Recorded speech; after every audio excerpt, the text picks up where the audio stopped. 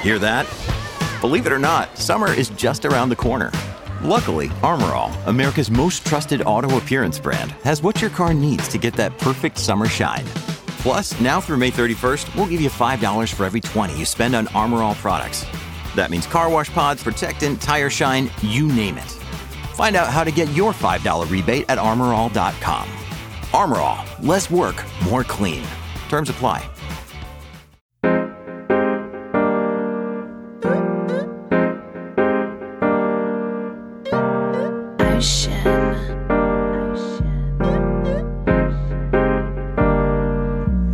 Like a locomotive, sipping, drinking Arizona. Mixtape just around the corner. Did a lot in California. Can't wait to drop this on you.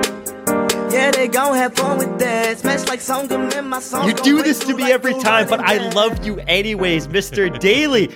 Hello and welcome to the podcast that is always up to speed with Formula One. And if you're wondering what I'm talking about, Mr. Daly points to me at the very last second and says, intro the podcast. So here I am, my friend. It's been a crazy news week. I'm not even talking about F1. Wow. But we're here to talk about F1. Yeah, just in general. Amazing. But I promise everyone at home, as much as the news reel is crazy everywhere, we promise to talk about Formula One today. And we are on the cusp of the Australian Grand Prix. But before we get there, our normal, traditional weekly banter. My friend, how the heck are you?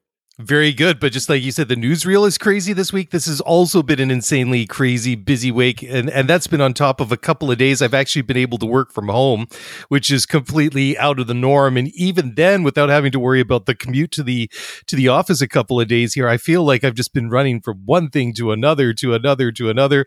Next week's going to be even worse, apparently. So I don't know, is there ever anything like any end in sight, but at least there's a Grand Prix to look forward to this weekend. So that's what I'm focused on in the short term anyways. And the weather was great this week. It felt warm. Yep. I had a basketball game tonight, so I'm feeling better after my spell a couple of weeks ago. So I was back on the competitive basketball court tonight. I actually came to this podcast straight up. I'm awfully sweaty, but I had a lot of fun.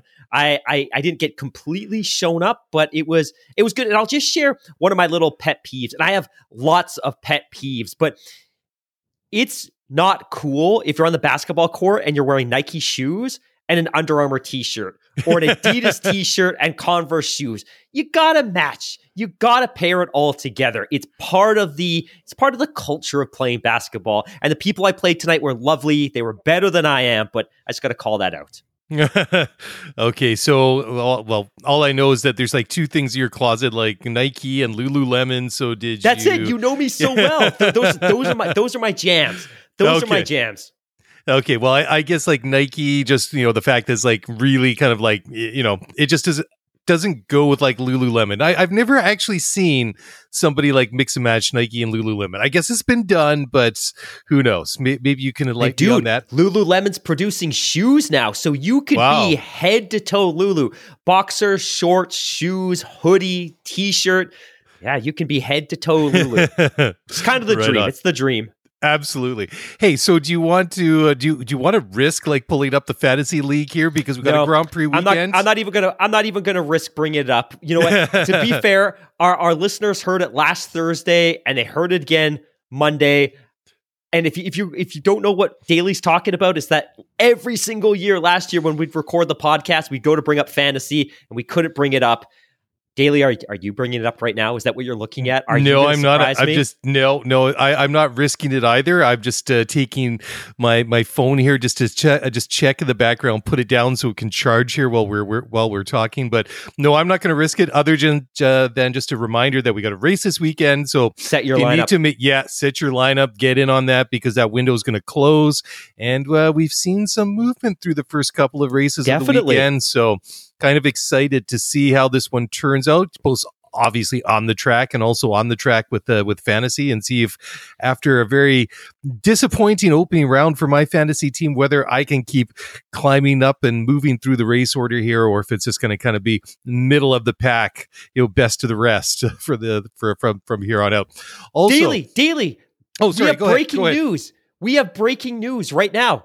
The FIA has as we're talking, the FIA has issued clarification over the pit stop penalty rules after the Alonso drama in Saudi Arabia. So I'm just pulling this up so this wasn't on the outline. This is just coming to me as we talk right now. So I'm pulling this up. Let's see here. Following a meeting of the Sporting Advisory Committee and confirmation from the FIA that a clarification would be on the way, a sporting directive was issued to teams in Australia to clear up the matter. And of course, this goes back to the fact that Alonso was issued a 10-second penalty because they touched his car with a jack, which constitutes working on the car. Article 54.4 of the sporting regulation states that whilst the car is stationary, in the pit lane as a result of incurring a penalty in accordance with Articles 54.3a or 54.3b, it may not be worked on until the car has been stationary for the duration of the penalty. But the directive sent out by the FIA single-seater sporting director Steve Nielsen noted, for clarity and until further noticed, in this context, the physical touching of the car or driver by hand, tools, or equipment, including the front and rear jacks during any such penalty, will all be considered to constitute work. The use of cooling fans during a penalty is permitted, providing any such fan does not physically touch the car. So this is big. Wow, so we talked last week about the fact that this rule had kind of been adjudicated in the spirit of how teams generally as a consensus understood it. But as soon as it kind of ran afoul of Aston Martin last week, they challenged it and the wording wasn't specific, tactical, legalese enough to hold water. So they've gone back and they've addressed it, and it is now crystal clear. You do not touch that car. You do not breathe that car until the penalty's over. Then you can slide the jacks under it and do whatever you want. Loophole closed. Love it. And I was just thinking here too, when you first brought that up, I thought that you were just kind of like joking and you had some sort of, I don't know, kind of like a made up story or kind of like sarcastic or funny or witty comment. Are you saying that's my shtick, is making stuff up? No, but I honestly, I wasn't expecting it because we're sitting here now. It is 9:30 p.m. Pacific time, Thursday night. I'm like, why wouldn't news like this be breaking at this time? But then as you were talking, like I got my phone right beside me, so I just checked it out. So it's currently 3:30 in the afternoon, Friday afternoon. There you go. In Melbourne. So while here on the West Coast, and as you know, the land that from time forgot, at least from the time zone point of view, we're still kind of thinking that or at least I am, that the race and the start of the race weekend, free practice and everything's still a little bit away. But I mean, they're already well and truly into the first day of the Grand Prix weekend down in Melbourne. So this is actually very timely. But I'm just glad that they've clarified that, touching by hand, by tool, by equipment. Just close all those loopholes and well, so hopefully we can have like an event-free or controversy-free race weekend. I totally agree. Totally agree. It's what we all want. I know, but maybe they'll find something else to screw up. So I'm extremely skeptical. But the one thing I'm not skeptical about is our good friend Thies Roodhart over at racingexclusive.com, who has provided us this awesome autographed Max Verstappen helmet that we're going to give away at the end of the year for the winner of our Scuderia F1 Fantasy League. Big shout out to T, so you can go check out his website, racingexclusives.com. Everything that he has comes with a COA, Certificate of Authenticity, so you know it is the real deal. He's got lots of great stuff up on his site, so go check it out, racingexclusives.com. Also, go check out the raceweekend.com. Magnus and his crew do a wonderful job. We love the Race Weekend magazine. If you use our promo code, Scuderia Pod at checkout, you'll save 10%, and you get that several times a year. And as we talk about all the time, we just don't promote these guys because they just kind of came up and said, hey, here's something. We love what Magnus is doing, love what Thies is doing. That's why we like to support them, just like they're supporting us. And you can check out the Race Weekend magazine at theraceweekend.com, and Race Weekend is spelled RACEWKND.com. Now, Hammy, I totally spaced on this. I did not know that Max Verstappen had a documentary coming out. So it's called Anatomy of a Champion. Where is it? Where can I watch it? And why did I not know about it? Is this a me thing? It must be a me thing. I'm just assuming it usually is. So yeah, it is. It is funny because this one seemed, and maybe it's because you and I have been so clouded and busy with all these other kind of things, but this one kind of seemed to sneak up on me as well. And I'm excited for this one, particularly because I'm really intrigued to learn more about Max's upbringing. And I haven't seen it yet, and I'll kind of share some of the details in a couple of minutes in terms of where you can find it and where you can watch it and things like that. But I'm really intrigued to see whether they dive into his upbringing and how transparent and how authentic they're going to be with that experience, because I don't think Max had a normal upbringing. And for starters, he grew up in the F1 paddock, right? That when he was a child, his father was a Formula One driver. So right away, it's different than the upbringing that a lot of youngsters and a lot of Formula One drivers have. But the 3-part series, I hope, is going to do a really good job of speaking to that experience. That one, he was in the paddock, but furthermore, we all know his father was ruthlessly aggressive with, I think, some of the people in his life, with his personal relationships. And I think, and I also believe with Max, and I think his upbringing shaped not only who he is in the car, but who he is outside of the car. And I'm hoping that we're going to learn a lot more about what shaped him as a human being. And I hope they're going to be authentic, and I hope they're going to dive into that. All of that to say, 3-part series is being produced by Viaplay, and I'm trying to find the details for the North American release now. And if I can't find it, I'll certainly share it later. But by all accounts, for people that have had the opportunity to see some sneak peeks and things like that, it is extremely, extremely well done. Yeah, that's cool. I really can't wait to check this one out, because I think there'll be some really cool tie-ins, because at risk of dating myself and revealing that, in fact, I'm a sad old man, is the fact that when I was living in Holland is when Jos, Max's dad, was racing in Formula One about 20 years ago for Orange Arrows, or Tom Walkinshaw Racing. Those cars are pretty cool, Hammy, if you remember, predominantly black with like the orange livery on it, a really, really sharp looking car. And it's really kind of interesting too, when you see like, I guess that, age changes you a little bit, but I don't know. I mean, I always remember Jos Verstappen being quite, serious about being a Formula One driver, but I don't know. I'd have to go back. I guess that time is, and a lot of time has passed since he was in the sport, but I didn't really get the impression way back in the day that he was like a super intense, like really,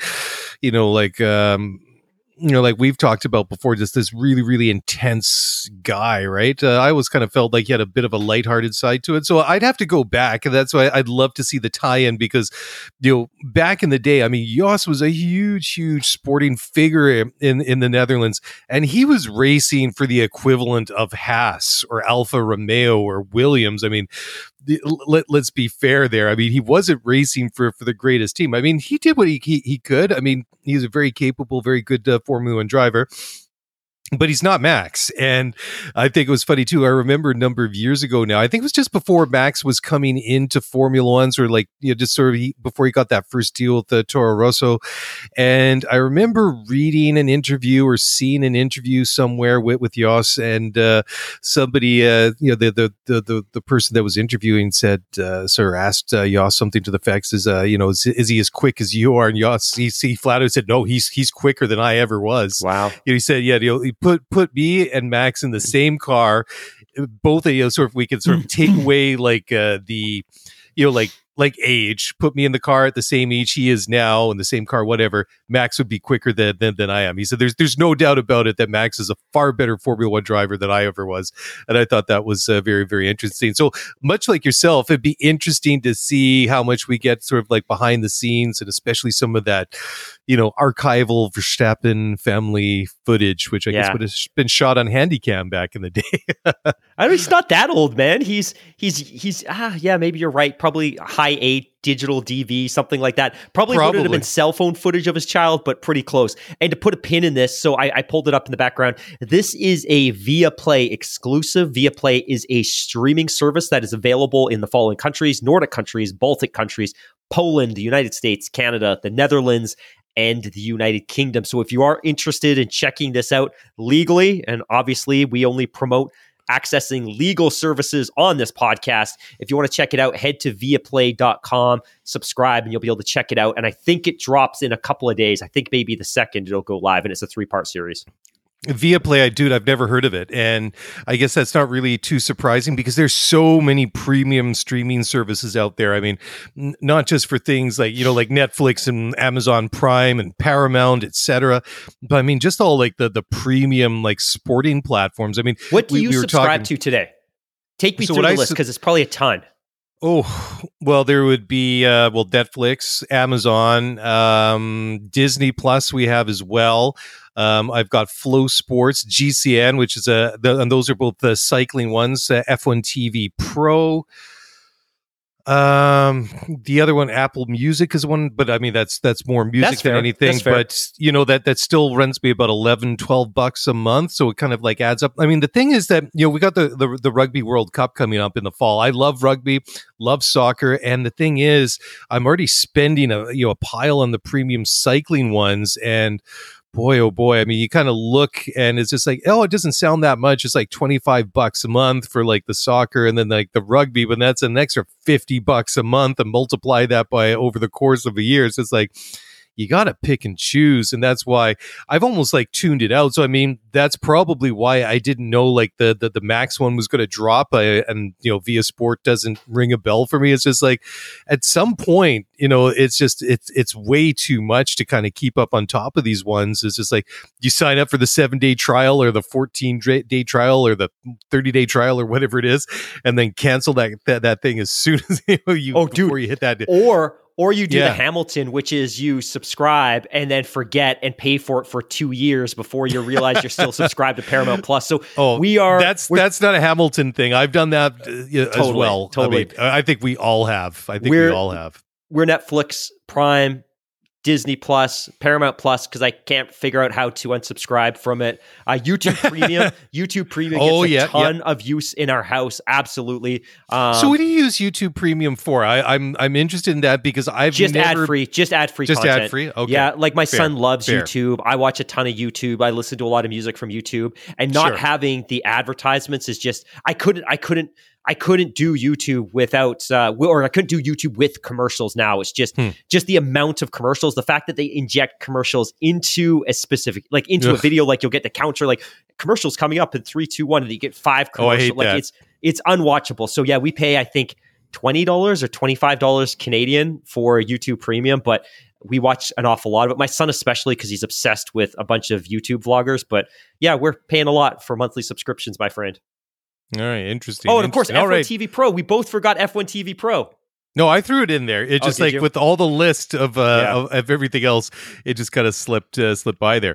Okay, the couple interesting graphics here that you've pulled up, Mark. So race time gained, Jeddah 2022 versus Jeddah 2023. 3.14 seconds in a time increase, a positive delta for Aston Martin. That is incredible. So Williams improved by almost 1.25 seconds. Alfa Romeo 1.2 seconds. Alpine 1.15 seconds. Mercedes improved 1 second, which is pretty impressive. AlphaTauri 0.92 second. Red Bull under 1 second, only 0.91. And then you have McLaren at 0.7, and then Haas at 0.66, and Ferrari basically exactly the same. They were actually, I should correct myself. They were only 0.01 second. I mean, that's crazy. You know, very, very almost identical time, but I mean, that's positive delta for Aston Martin. Hammy, 3 seconds. That's mind blowing, dude. Yeah, it's a question really of whether they, I'm trying to think about the right way to put this because I'm excited. Aston Martin's awesome. Fernando Alonso, fantastic story. It's going to carry us all year. But it either speaks to the fact, and it's probably somewhere in between, that either they were in a really bad place in the offseason or they just made some exponential strides over the last 12 months. And it's probably somewhere in between. That last year's car was wholly disappointing and that they've dug themselves out of that hole and they put themselves in a position where they can reliably contend for podiums every single weekend. So all the credit to them to be able to turn that deficit around and pick up 3 seconds per lap is phenomenal. Yeah. It's funny though. Like Red Bull hasn't. I mean, still almost 1 second is impressive in and of itself. But I mean, they're sort of like 2/3 or 3/4 of the way down that list. There is a caveat to Red Bull, my friend, and we talked about this on the Spaces tonight. If you are Red Bull and you are already winning races by 20, 30, 40 seconds, you are not uncorking that power unit. We have no idea what that car is really capable of. And why would you show your cards and force the hands of the FIA to start instituting regulations to kind of bring the pack closer bring the pack closer together again. I don't think we really know what that Red Bull is even capable of yet. And we won't until somebody can get into their backyard performance-wise. Yeah, that's a great point, Mark. And also, why would you risk, stressing the equipment and the machinery more than you need to? Exactly. Right? Yeah. Okay, cool. We'll move on to another one before we dive into some of the news stories here. Most races without a win in Formula One. Leading the way, Andrea De Cesaris, 208 races. Nick Heidfeld, 183. In third place, there's two guys that are currently on this list that are in Formula One. So number 3 all-time races without a win in Formula One. Nico Hülkenberg, also on 183 races. Romain Grosjean was 179. Martin Brundle, that's a name we're all familiar with, 158. Derek Warwick, 146. Were Brundle and Warwick teammates back in the day? I feel like they were. I have to go and check. Kevin Magnussen, K-Mag, has raced 143 Grand Prix without a win. Then we have JP Harrier with 100, or Jarrier, I guess I should say, 134. Eddie Cheever, the American, 132. And then Adrian Sutil, 128 races. So that's interesting. That's a graphic that comes courtesy of motorsport.com. Okay, a little bit of a teaser here. It's we're running about on schedule. Let's jump away quickly for a break. We'll come back and we'll try and get inside the mind of a Formula One CEO, Stefano Domenicali. We'll do that in just a moment, so don't go away. We'll be right back. Passion, drive, and patience. The formula for winning championships is also what keeps your ride or die alive. eBay Motors has everything you need to maintain your vehicle and level it up to peak performance. Superchargers, roof racks, exhaust kits, LED headlights, and more. Whether you're into speed, power, or style, eBay Motors has you covered. With over 122 million parts for your number one ride or die, you'll always find exactly what you're looking for. And with eBay Guaranteed Fit, your part is guaranteed to fit your ride every time, or your money back. Because with eBay Motors, you're burning rubber, not cash. With all the parts you need at the prices you want, it's easy to make your car the MVP and bring home huge wins. Keep your ride or die alive at ebaymotors.com. Eligible items only. Exclusions apply.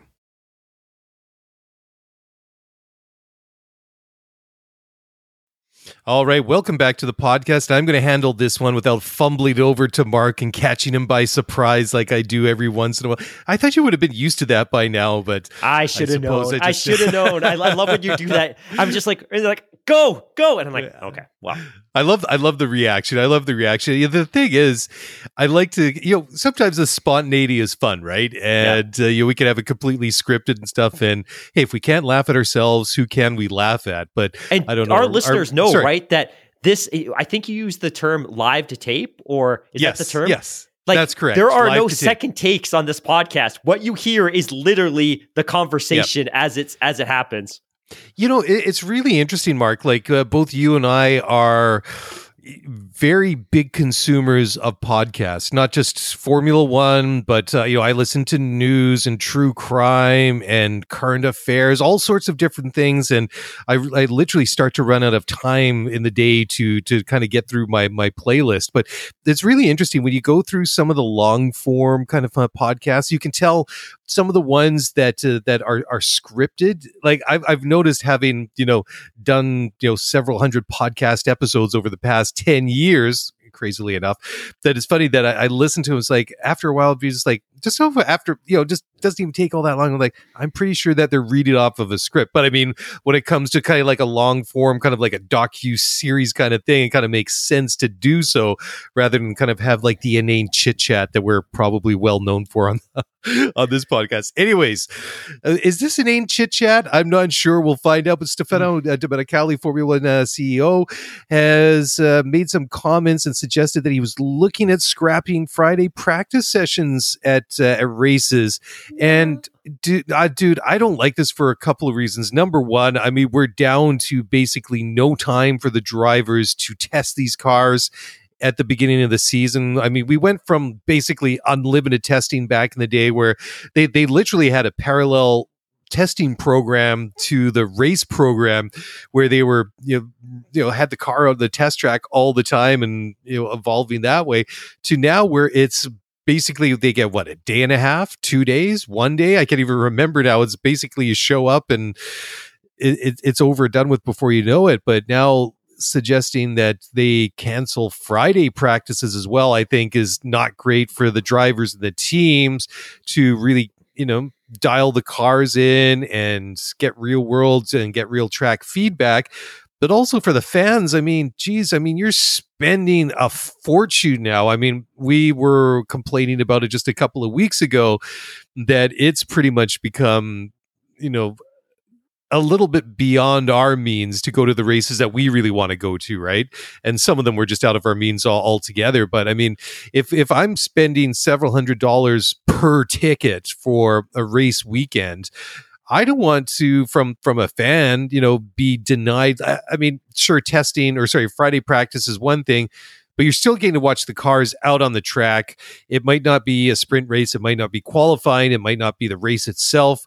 But that's what you do. You go to the track, you go to sit there with the other fans, you go to soak up the vibe and watch the cars. And I don't know. I don't know if this is just kind of, throwing something at the wall and see if something will stick, but I just don't like this one at all, Mark. The context is pretty important for this. So the exact quote was, "I am a supporter of the cancellation of free practice sessions, which are of great use to the engineers, but that the public doesn't like."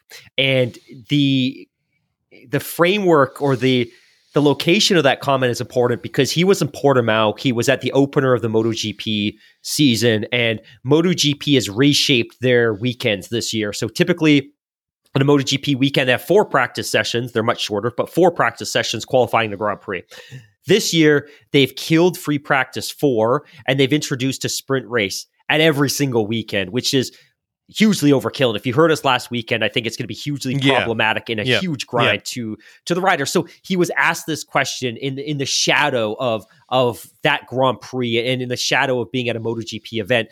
I think I agree with everything that you say, that I think to deprive fans of the value of being able to see Formula One cars on track during the practice sessions is a huge disservice to fans, considering they're paying more than they ever have before. It's a disservice to the engineers who desperately need the data from practice sessions to inform the decisions they make about the development of the car. And it's also hugely problematic for the drivers. And I heard somebody make this comment the other day, but drivers are just stacked with obligations that aren't training for a race weekend. It's sponsorship obligations and fan obligations and media obligations that for them to get into a Formula One car is almost a break. It's a vacation from all of these other obligations they have.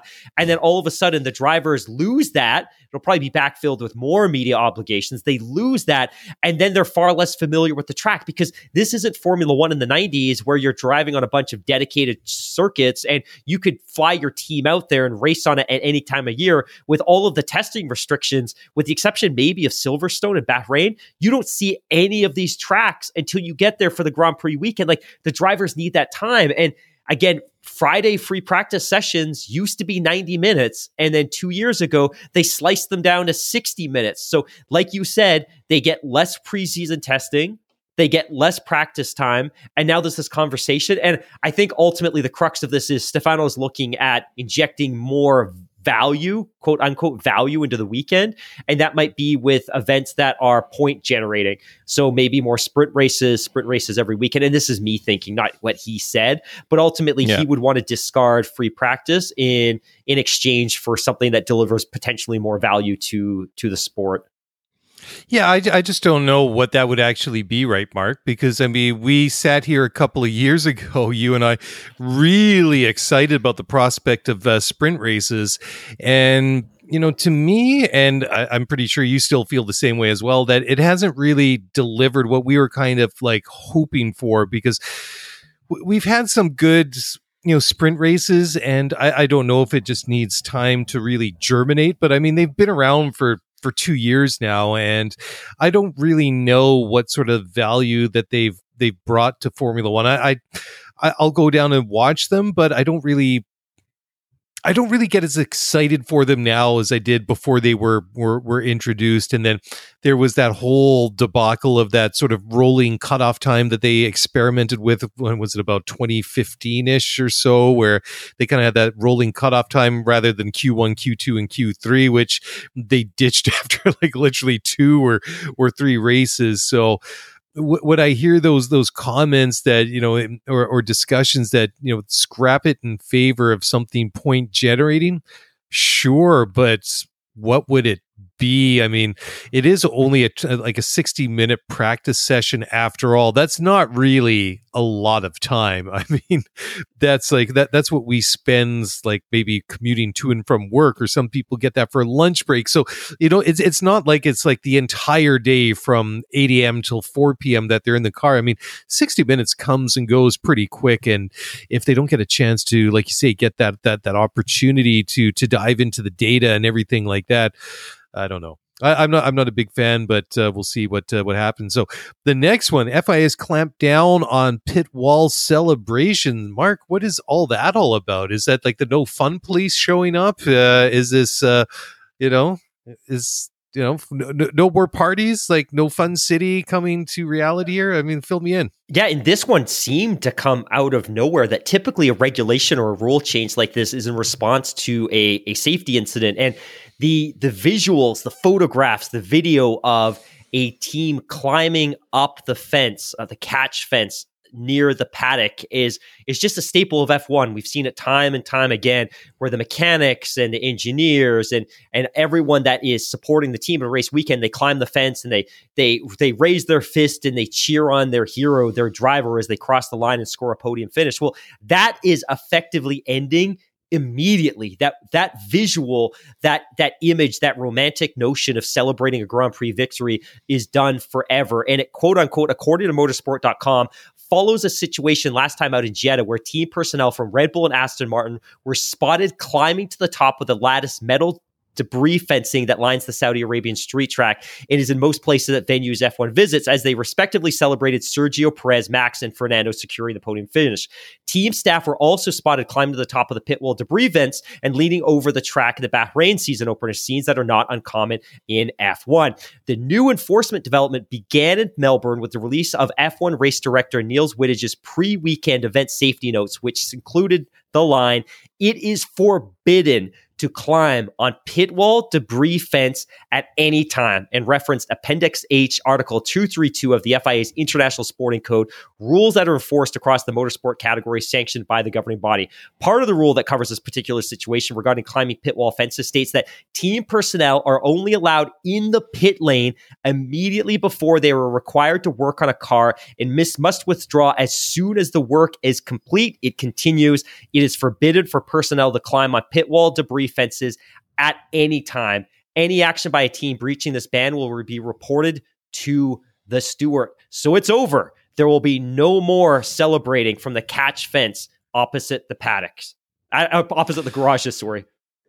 Dude, I don't know. It just, I guess it's obviously a safety thing, but that seems like a little bit disappointing to hear. It just seems that, whatever. I'm not going to, I don't want to just get up on my high horse about this one. But it's a tough thing though, right? Like after Abu Dhabi, all we could ask for is, you know what? Enforce the rules, call the rules, be consistent. And in this case, the FIA is, they're being consistent, and it's in the spirit of safety, but it just, yeah. And maybe it's one of those things where you rewrite the rules that after the second to last lap, the team who's leading can have their team members climb the safety fence and cheer on. But I get it from a safety perspective, but it's such a romantic part of F1 and the celebration of a victory. Yeah, I guess maybe they'll have like some sort of pre-recorded celebration that they can throw up on the big screen on the pit lane or something. Not quite the same. Anyways, next story. So Franz Tost, team principal at AlphaTauri, has hinted that his retirement is near. He's 67 years old, and so he says he wants to go back to his native Austria before he turns 70 and do things like skiing. And he said, among other things, he hasn't been able to go skiing for at least 3 years. So He says that's ski season, also the busiest time of year in Formula One. So France obviously is looking towards retirement there. So that would be interesting to see what they would do. Toro Rosso or Red Bull, if and when, well, actually when that happens, and who they would install there. Okay, so next story. Okay, I think I'm a little bit out of order here. Let me jump in because I'm amped about this one. So the crux of this one is that TD39, Technical Directive 39, has been repealed by the FIA. And Technical Directive 39 was instituted last year because the teams couldn't manage their way out of the Pandora's box that was porpoising. And of course, they introduced some rule changes in the offseason that effectively negate the need for TD39. Right. But this is a bigger issue, and I wanted to kind of reference a couple of pieces here. So prior to the season, Formula1.com published this. Amongst all of the changes for F1 in 2023, one of them was this, quote unquote, ride height and diffusers adjusted, with some teams encountering porpoising upon the arrival of F1's new spec cars last year, which feature ground effects aerodynamics. A set of floor-based flexibility and monitoring measures arrived for the second half of the 2022 season, which was TD39, and more have been outlined for 2023. In short, 4 additional changes will come into play this year. Floor edges have been raised by 15 millimeters. The diffuser throat height has been raised. The diffuser edge stiffness has been increased, and an additional sensor has been mandated to more effectively monitor the porpoising phenomenon. And of course, if you listen to this podcast or you consumed any F1 content last year, you know that porpoise was a dominant storyline last year, a dominant storyline. We could see it. We heard the drivers complain about it. We heard a lot of the team principals, especially Toto Wolff, complaining about how much damage it was causing to their drivers. And of course, porpoising was that effect where the cars were sitting extremely low, and they need to sit low because the underbody ground effects that generate the downforce need to be close to the ground. But effectively, the cars were being sucked so close to the ground that downforce was being broken, and the cars would pop up. So they go down, they get sucked down, it would break the suction, they pop up, down, up, down, up, down, up. So it was a really, really, really bad experience for all of the drivers, and it wasn't a good look for the sport. Now, of course, the reason we introduced underbody ground effects last year was because we wanted to reduce the dirty wake that gets spun up behind the car. So cars have typically, because they haven't been able to generate any downforce from the underbody of the car, they've been creating all of their downforce by the aerodynamic surfaces on the top of the car. So last year, F1 basically said, look, can't trust the teams to figure out this porpoising thing. It is a safety issue for the drivers, and it's potentially a safety issue when it comes to handling, especially in corners and things like that. We're just going to mandate that they raise the cars. So they mandated that the teams raise the car, like I said, that threshold. And the problem now is that they've solved the porpoising issue. So they've raised the car, they fixed the porpoising issue, but unfortunately, the cars aren't generating as much downforce because the underbody ground effects aren't working as well. So now all of a sudden, the teams are adding all sorts of additional slots and mechanics to the sides of the floor and to the top of the cars. And all of a sudden, the cars are spilling out all this outwash again. So the whole benefit of having that downforce generating on the bottom of the car has been negated because they've had to raise the cars. So all of a sudden, it's possibly just as difficult now to follow as it was in 2021. So the whole impetus behind the aerodynamic reworking of these cars has been broken. And there was a quote here from George Russell in Saudi Arabia. Charles Leclerc admitted, I could have gone a bit faster, but when I was closer than a second to Carlos, you felt the turbulence of the car in front of you. Max Verstappen spoke of an effect that felt like a tailwind. He says, at high speeds, the turbulent air circulates through the concrete channel. Carlos Sainz behind Lawrence Stroll felt how much the dirty air made it difficult to get behind. And these are quotes here from a translated article from AM US. But ultimately, the fear here is that the sport has solved porpoising, but they've undermined all the efforts to negate that dirty air that had been spilling off the back of the cars for an eternity. And it's back. And it's back in part because the teams have countered the downforce that they've lost on the underside of the car by creating all these additional small fins on the front wing. They've been adding cutouts to the end panels, and they've been doing all these other things that are creating all this outwash. So all of a sudden, we might be back to where we were in 2021. And AMUS makes a really great point here, is that one, overtakes in Bahrain were down significantly this year versus last year. Overtakes in Saudi Arabia were down from 38 in 2022 to 33 in 2023. And that number is actually a lot more generous than it should be because Max and Charles started so far back and had the opportunity to overtake so many people. But if they'd started at the front of the grid, that could have been, 15 overtakes? So half as many overtakes as the year before. Yep. And one of the most incriminating pieces of evidence here is, and I'm quoting here from AMUS, Russell, Lewis, Carlos, Charles, Esteban, and Pierre Gasly circled the circuit within 2 seconds of each other for 20 laps. None of the pursuers came anywhere near the DRS area. Leclerc, like I said, later admitting, I could have gone a bit faster, but when I was closer than a second to Carlos, you could feel the turbulence of the car in front of you. The dirty air is back. It's not a great place. No, it's not. I mean, it's disappointing and frustrating to hear that because we all felt like at the end of 2021 that this was going to disappear forever.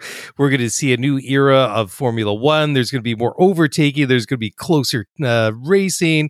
Drivers are going to be fighting and defending for position more. It was going to be like this golden age is kind of the way that it had been kind of like pitched to us and the way that we were kind of like really expecting, this to, like the new era, the new regs to go, right?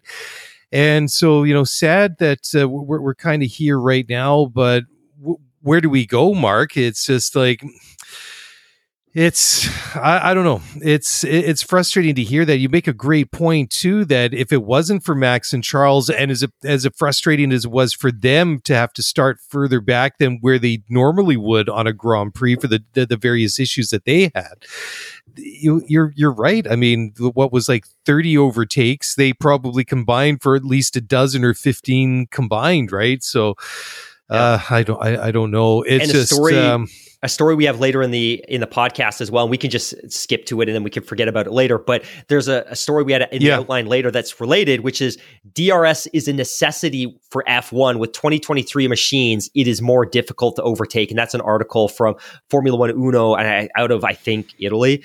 But again, you and I were talking the last couple of years ago about like, hey, we're going to be able to phase this thing out. And we talked last year about the fact that DRS has always been designed as an equalizer. It's not so much a gimmick, not like push to pass or the fan boost in Formula E. It was designed as a mechanism to equalize performance because if you're following a car in front of you, all that dirty air put you at a disadvantage. So DRS was just designed to compensate for that dirty air. And then last year, DRS became, and this isn't my word, I'm stealing it from somebody else, it was less an equalizer and it became a weapon. So you could follow somebody and then you had this tool at your disposal in DRS.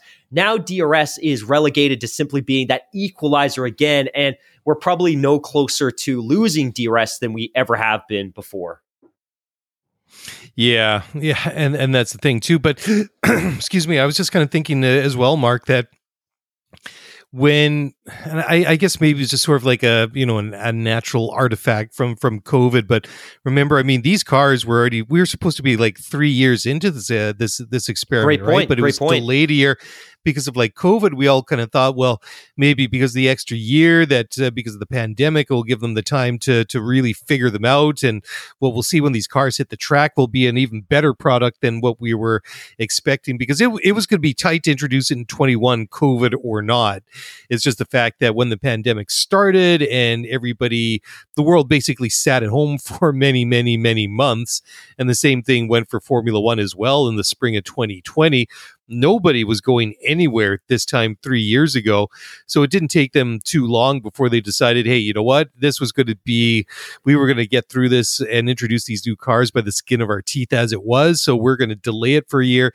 And I think that we all had big hopes because of that the cars, when they did finally get introduced in 2022, were just going to be, I guess, more refined, more dialed in, that maybe that the reality be more, I guess, closer to the theory, but I guess obviously it hasn't worked out that way.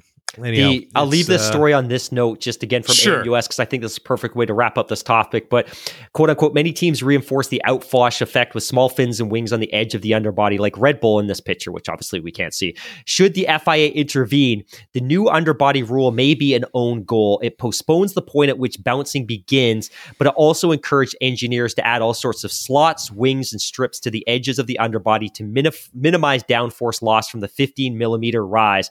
This mitigates bouncing by compensating for large pressure differences at the edges by forcing air outward. If the trend continues and drivers continue to complain that they're feeling the turbulence of the car ahead more strongly again, the FIA could take corrective action. The easiest way would be to extend the DRS zones, but that only combats the symptoms and is not a cure. The regulations were designed to make it easier to drive the cars in traffic over the long term. One could see an intervention in the technology as a way to curb the Red Bull superiority. The only problem is the justification. While it is a high goal of F1 to improve the quality of the duels, as long as there's no safety risk, it will be difficult to change the rules ad hoc. Again, from AMUS. Yeah, it makes sense. All right, let's move on to the next story. And James Voles, the team principal at Williams, said that the team has a spark after a couple of promising outings to start the 2023 Formula One World Championship. Voles said, quote, "The best word I could use is spark. There's a spark, and it's fascinating to see. There are shoulders lifted. There are heads held high now. There really is a direction that they can see where we're going and how we're moving forward. It's a team that clearly has had a tremendously difficult winter and a difficult few years even prior to that, but they can start to see the light at the end of the tunnel and the direction that we're going in," end quote. So that's interesting that, that the person that's been, who's the new hire, who's only been on the job for 4 months now, because I guess he went in, what was that announced? Beginning of December 22 or thereabouts. I mean, he hasn't been on the job very, very long. Anyways, the first thing that he did, Jeff Voles, that is he hired our fellow Canadian, Frederic Brousseau, to oversee Williams' planning and operations. He's a guy that spent over 20 years at Pratt & Whitney, Canada. They build jet engines, and he really rose up through that company to become a vice president. Voles said when talking about his hire of Brousseau, he said, quote, "A Formula One car is circa 15,000 components that have to be built, produced, and fit together within the space of a few weeks. To get that properly done, you need amount of planning across all of your organization that really brings, and that's really what he brings to the table." He's done that at Pratt & Whitney. He's been there for over 20 years. He has a good experience and a good knowledge of how to bring thousands of people, and in our case, hundreds, together in a clinch moment. And especially under the cost cap, the more efficient you can be at doing that, the more money that's available to develop the car later. I think that's a key element of every aspect of the team, end quote. So that's interesting to hear. Voles, he's not sitting down. He's still searching out for more talent and trying to build that team, fill it out, and really get them going in the right direction. But interesting to hear that that there's an improvement in morale. Okay, so we're just going to follow up on a story from last week. Lewis Hamilton has given a little bit more detail on the departure of his longtime personal trainer and assistant, Angela Mark Hamilton, that is. Hammy, can you fill us in on some more details? Yeah, so according to planetf1.com, Mr. Mark Scott, Lewis Hamilton suggested that Angela Cullen was ready to say goodbye to the incredibly challenging role which comes with the F1 lifestyle, which is exactly, Mark, what you and I talked about last week, in the sense that she has a young family. She's based in New Zealand, which is something I think a lot of people, including myself, didn't actually know until recently. She's very talented, very capable, and I think it was probably just the time for her to make that shift. Now, the timing, I think, is what perked a lot of people's attention, or perked a lot of people's interest when it happened right at the beginning of the season. But maybe the commitment from her was that she would stay with Lewis and make sure that he was ready for a championship rather than departing during the offseason. Mark Scott continues, Cullen had been a part of Hamilton's inner circle for 7 years, but they've now gone their separate ways following a shock announcement earlier this month. Naturally, the speculation and rumor was rife in the immediate aftermath of the announcement as to why the duo had split, but Hamilton has confirmed it was simply a case of Cullen wanting a change of scenery after so many days, weeks, and months away from family and friends over the years, says Lewis Hamilton. It's an incredibly challenging role, I think, for anyone in these positions, Hamilton told Sky. It is a lot of traveling and a lot of time away from your family, and you grow incredibly close together. If you're at dinner, during your weekends, while you're traveling, it's usually you, your trainer or physio, your family or whatever it may be. It's incredibly intimate in that sense, and you become great friends. Angela is living her life right now. She's got so many great ideas of things she wants to do. We talk and message pretty much every day. We're still going to go skydiving together, and we're always going to be in each other's lives. We're stuck with each other, unfortunately or fortunately. We've been through thick and thin, and I'm so grateful our relationship is as good as it is, and I think we're probably had one of the longest relationships in the sport. So incredibly grateful for her, and I love her dearly. So I think, Mark, that puts a really nice bow on that story from last week, that there was all kinds of rumors and kind of speculation about the fact that that relationship had broken down, and that simply wasn't the case. Yeah, and I kind of hate when people kind of like speculate and things like that. I mean, it just to me the timing seemed kind of weird, and just a couple of races into the season, like you're saying, Mark. There had to been, maybe some reason for that. Like why leave two races into a year rather than in an off season or at the end of the year, whatever it might be. So, I'm glad that he took the time just to clear the air, but that's obviously going to leave a big hole in his professional circle there. So I wonder what Lewis is going to do to address that. Okay, moving along to the next one. This is a story or stat that comes to us courtesy of motorsport.com. Number of sponsors based on each one of the team's websites, the Formula One teams, that is. On the high end, you have McLaren with 47. On the low end, you have Haas with 14. And then somewhere in the middle, you have teams like Mercedes, Aston Martin, Alpine that have sort of like high 20s, low 30s. And then Red Bull and Ferrari both have 36. Alfa Romeo have 45, which I kind of found interesting because it doesn't look they got like stickers and badges and logos for 45 sponsors on their car, but 47 for McLaren. Holy smokes. That's a lot of money that they're bringing in, and kind of makes you wonder in this day and age when there's a cost cap and things like that. It's just like, what are they, they can't spend that money. I mean, it's just like a lot of these companies, I guess, are just purely paying for the privilege of being associated with a Formula One team, right? Yeah, I totally agree. It's funny you bring up the Alfa Romeo question too, a shock 45 sponsors. The question is, not all sponsors are equal. And I have to assume that the sponsors that are paying for real estate on the McLaren car are paying significantly more than Alfa Romeo. Alfa Romeo's two title sponsors, of course, Alfa Romeo, because this is really a branding deal, and Stake. And then they've got other sponsors, most of whom I've never heard of: Kick, Acceleron, Additive Industries, Axum Trade, Azos, AMX, Code Zero. And maybe I think a lot of these are probably Italian-based organizations. Why? Because I haven't heard of them, but they certainly don't have many global brands that are sponsoring them. I think it's a lot of principally smaller industrial Italian brands, I think. Yeah, that's interesting because, like you say, I hadn't heard a lot of these ones either. But 47, what are they doing? Where's all that money going, Hammy? Like, what do you think? Like, at some point, you're just bringing money in, and if you're only allowed to spend, what is it, $130 million on the car, 135 or whatever it is this year, what's a team going to do with that? They're just going to throw it in the bank? Well, if you're McLaren, you're probably paying down that immense amount of debt you've built up over the last decade or two. But in the case of Red Bull or the case of Mercedes, anything you earn above and beyond that cap is like, it's cash at this point. It's pure cash. And this is why, and this isn't something we intended to talk about today, but it's one of the reasons that I'm resentful at the idea of a cost cap for drivers, that you're already putting a cap on the amount and the number of personnel you can hire to run your factories. You're effectively capping what you can pay those folks. The sport is flushed with cash. Do not cap the potential earnings of a driver. Do not cap it. These teams are flushed with cash, and if they're not, it's because they can't manage their finances properly.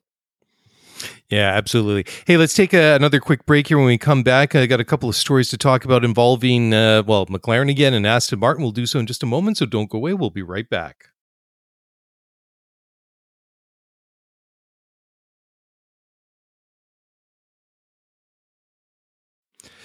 All right, welcome back to the program, and we're going to move along now nicely. So the next story that we have is apparently that McLaren have landed a senior designer from Aston Martin. Mark, what's going on there? It's good news when other teams are actively and aggressively trying to poach people from your organization. But according to motorsport.com, McLaren has landed senior Aston Martin aerodynamicist Mariano Alperin as part of an aggressive recruitment drive to boost the performance of its Formula One team. Now, of course, we actually talked a lot about McLaren over the last couple of weeks as they've been making some not insignificant personnel changes in terms of the structure and the leadership of that organization. And I'm going to kind of quote here from motorsport.com, but Alperin has had a great deal of experience in Formula One, having had spells at AGS and Minardi before joining British American Racing and eventually become head of aerodynamics at Honda from 2006 to 2007. After Honda, he became head of aerodynamics development at Sauber from 2008 until 2019 before moving across to Aston Martin as chief of aerodynamic technology. As part of McLaren's recent restructure, the Woking-based outfit has set up a new technical executive team made up of David Sanchez, car concept. Of course, David Sanchez is just been plucked over from Ferrari, although I think in the offseason it was widely understood that he was aggressively sending his resume out, so it was less of a recruiting move, but possibly more of an outbound effort by Sanchez. But regardless, as part of McLaren's recent restructure, the Woking-based outfit has set up a new technical executive team made up of Sanchez, car concept, Peter Prodromou, sorry, I'm struggling with my words, under aerodynamics, and Neil Holday, engineering and design. The trio will report directly to team principal Andrea Stella. McLaren, this is motorsport.com still, McLaren believes that change was needed if it was to capitalize on the opportunities that are coming with its new wind tunnel and simulator, which will be fully operational later this year. CEO Zach Brown made it clear that he felt the squad structure had been lacking in recent years, which is why it is now making significant changes. So it's good. It's good to see that this organization isn't sitting on its, well, it's not really sitting on its laurels because it hasn't really won anything in the past decade or so, but it's good to see that this team is being aggressive with pursuing personnel that they feel can help them better develop their car. And it's also kind of cool to see that they're taking some innovative ways to manage the structure of their personnel, especially at the manager, senior manager, director, and executive level. So this three-headed dragon, like I spoke to it a couple of minutes ago, is ultimately going to be responsible for car design, but another big win for McLaren. You know, we talked about this, Mark, a couple of weeks ago. They got David Sanchez over from Ferrari. That was a coup. And now they've landed Aston Martin aerodynamicist Mariano Alperin, who is going to join the team, I believe, next year, because I think he's going to be on gardening leave alongside David Sanchez into 2024.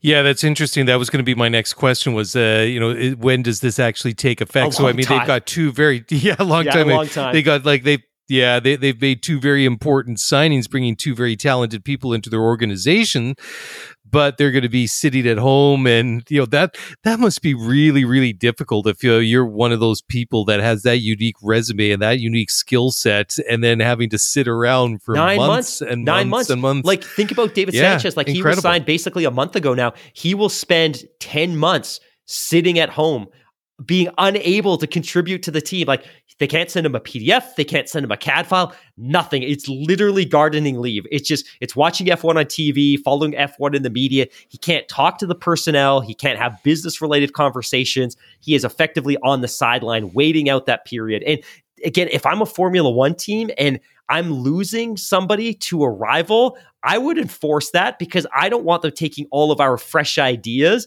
to a competitor. Like, make him sit out. Yeah. And the gardening leave is typically the balance of whatever was left on their contract, or their contracts would state that if you depart to go to a rival, this is the period of time through which you would have to sit out. And then sometimes that clause doesn't exist, and then it's an agreement amongst teams.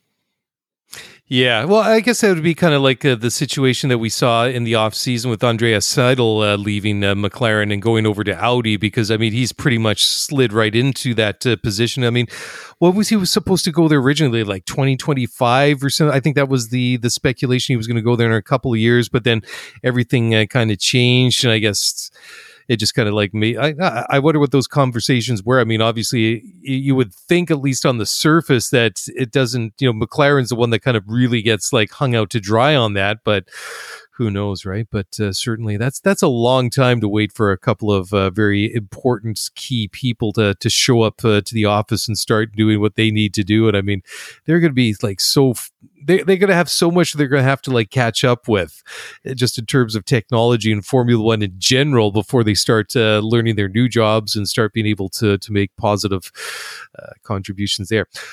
Next story comes from RacingNetNews365.com, and this is an article by Anna Francis, and the article is all about some people in Formula One, including Damon Hill and Tom Clarkson, who feel that Lance Stroll, the Aston Martin driver, has got a bit of a different take, and there's a positive change that has been sparked in the young Canadian this year. I mean, his season kind of got off to a very rough start. He had that cycling accident literally days before testing, wasn't it? And then, he had the cast on the hand, and like he did race in Bahrain, the opening race of the season, managed to get some points, looked pretty good along the way, despite the fact that he obviously had to be hurting, even though he passed all the fitness tests set up by Aston Martin and the FIA, etc.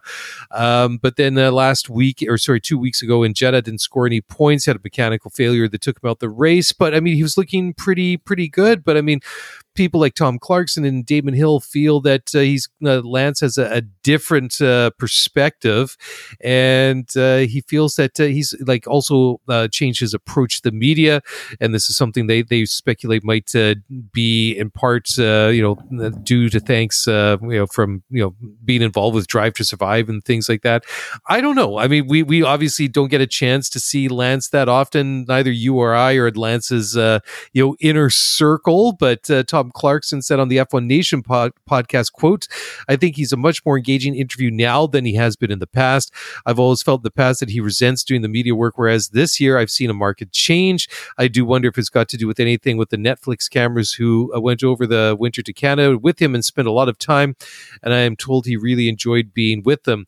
Now, when you speak to him, he smiles at you, he answers your questions fully. It's almost a bit like Fernando Alonso in a way. He wants to be liked. He's almost thinking of legacy instead of swimming against the current, so why not swim with it occasionally and have an easier ride," end quote. You got to think the legacy thing here. You got to think that Clarkson's talking about Fernando rather than Lance. I mean, Lance is only like what 24.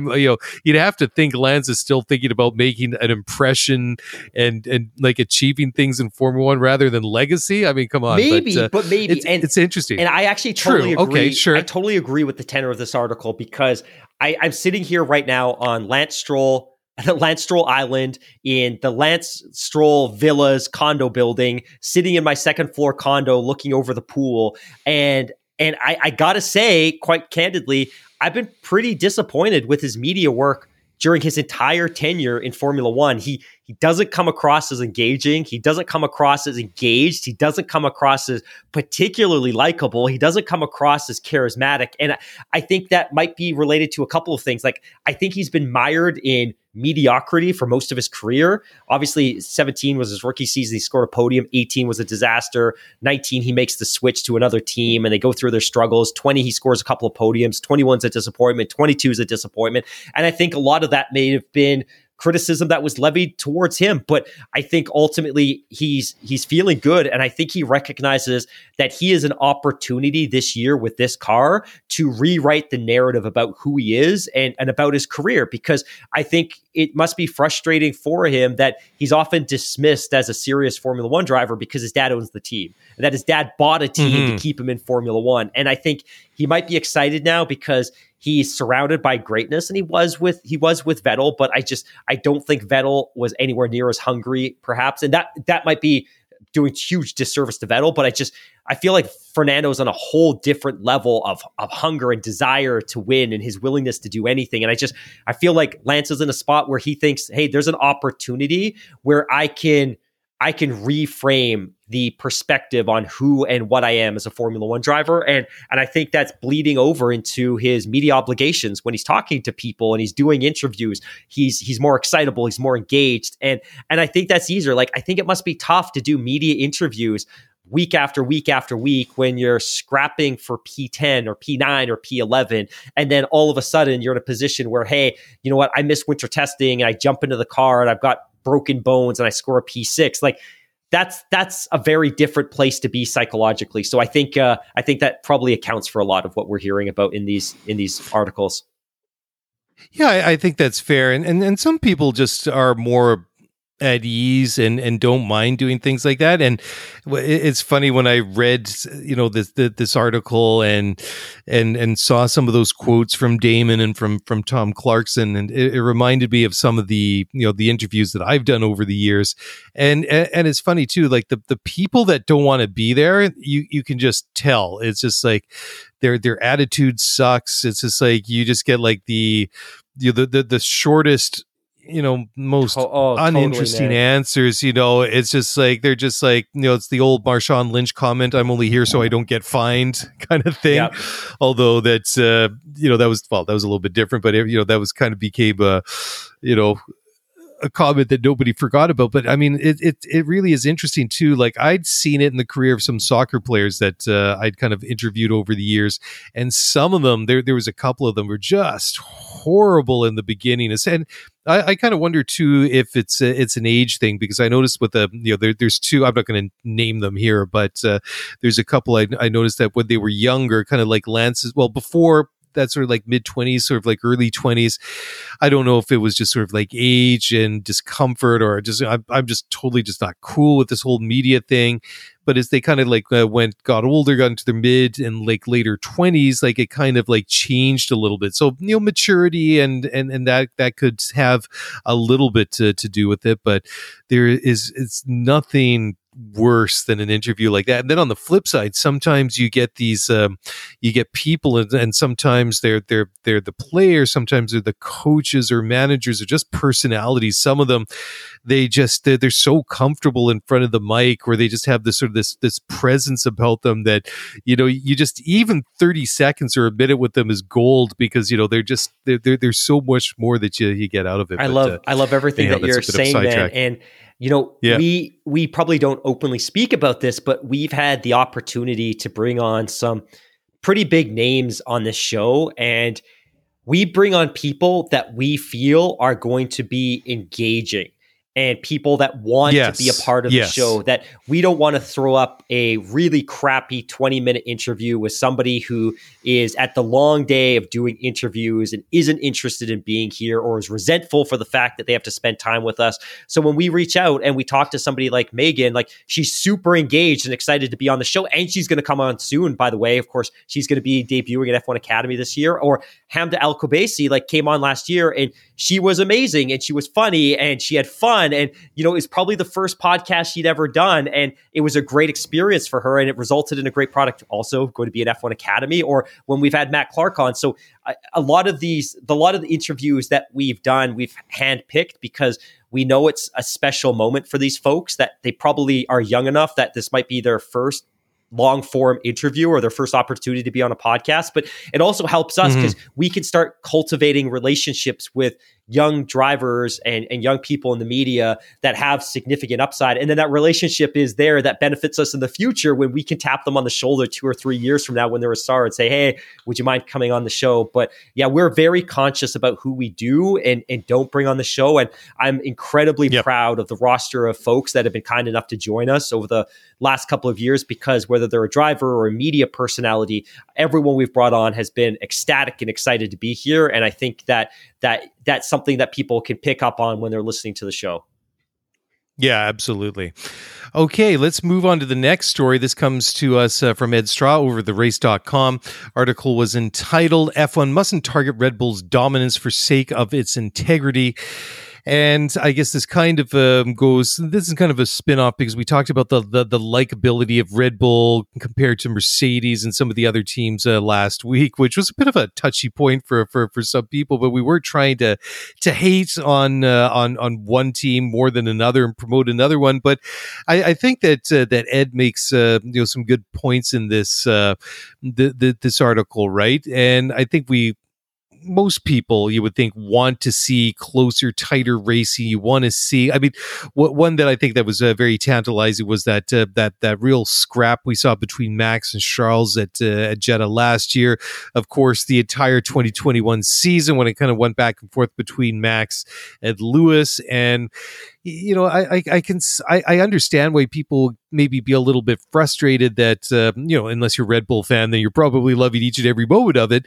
But you can see why some people be disappointed, because the one thing is that this era wasn't supposed to be where one team dominates more over the other.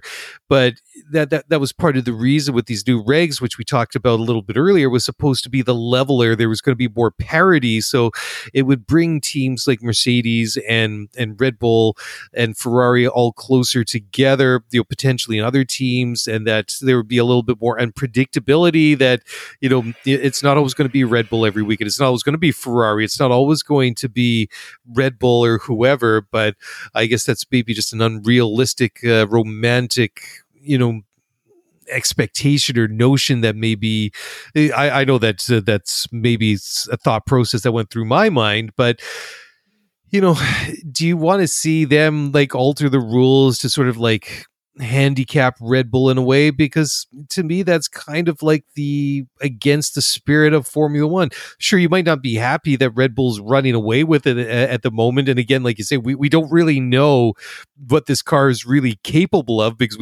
they're not sandbagging, but we have a suspicion that they don't have it turned up to 11, and they're still blowing everybody away, which is crazy. And I don't think that they should. I mean, I think that would be against the spirit of Formula One. I mean, Red Bull and Honda have put their heads together. They've built Honda's built a fantastic power unit. Red Bull have designed and built a fantastic car. They've got the best driver in Formula One at the moment, and Max is driving in a league of his own. I mean, you never see Max put a wheel wrong, just like you rarely saw Lewis do the same thing when he had his run of chips there in the teens. And then they've got a very, very good driver in Sergio Perez. I mean, it's just the culmination of everything kind of coming together at the right place in the right time, and they're reaping the rewards from that. I mean, it would be a different story if there was something naughty going on, that they're circumventing the rules. And yes, I'm hinting at Ferrari in 2019, and that the whole alleged engine mapping thing that they got smacked for, but the whole the whole truth never did see the light of day. But I would be, let's put it this way, as much as I'd like to see that gap between Red Bull and everyone else, it doesn't matter if it's Mercedes or Aston or Ferrari, whoever, I'd like to see that gap closer and see them having to fight for it a little bit more. I would hate to see the situation where there was some sort of disadvantage imposed on them just to close up the rest of the field, because Red Bull got it right and everybody else didn't, and they have to basically legislate Red Bull back to parity with the rest of the field. Yeah, I agree with what you're saying. And we talked about this a little bit last week. And I also agree with Ed Straw that Red Bull's built a bulletproof package. And if they don't encounter reliability issues this year, that there's no question that this could be an all-time great season for them. And they earned it. And you can say what you want about the fact that they had the cost cap overspend at 21, but the rules are the rules, and they were penalized for it. And if people don't like that, then they can only shake their fist at the other 9 teams for agreeing to those rules. But exactly writes here that endlessly, and I'm quoting here, but endlessly adjusting regulations to create disruption, effectively performance competitiveness, shouldn't be used as a shortcut. And I think he's right. He talks about the fact that there are some long-term tools that are being applied that should create some parity, such as the cost cap. And I think that's not something that was going to create 10 competitive teams overnight, that it's going to take some time. But I don't think endlessly tweaking the regulations to create parity is ideal either. Like, this would be, the comp would be, let's say the NBA, and you look at Steph Curry and the Splash Brothers, and for that period of, 2014, 2015 through 2022, they were an absolute juggernaut, winning 4 NBA championships and just raining threes on everybody. This would be saying, like, look, you know what? They've been to the NBA finals in in 15, 16, 17, 18, 19. They went 5 straight years. They're too dominant, and they're driving a lot of their offense from the three-point line. We need to move the three-point line back to dampen dampen the effects of their strength. Like that's a no-go. And I get it. It's always happened. It happened in 21, and those regulation changes significantly hurt Mercedes. Not to take anything away from Red Bull, but I don't want to see constant machinations of the regulations to bring the field together. Build better regulations from the very beginning and just give some of these long-term tools time to get traction. Yeah, I mean, I'm not in favor of changing it to like disadvantage one team just to close the gap to the other teams and penalize them for getting everything right. I don't think that's cool at all. What I am in favor of is like we talked about at the beginning of the show, where there's a clarification on another silly rule like we had with the stop go penalties and Fernando's saga the other week in Saudi Arabia, where they touched the car with the jack, and that I think is good because that affects everybody equally, right? And it was a silly situation that shouldn't have happened, and it's happened before, and nobody got penalized for it. That sort of stuff I think is fine to adjust on the fly, but bigger things, especially things that disadvantage one or a couple of teams compared to the rest, I don't think that's really good at all. Okay, let's move along to the next one. So apparently things between Toto Wolff and Lawrence Stroll are getting a little bit frosty, and this is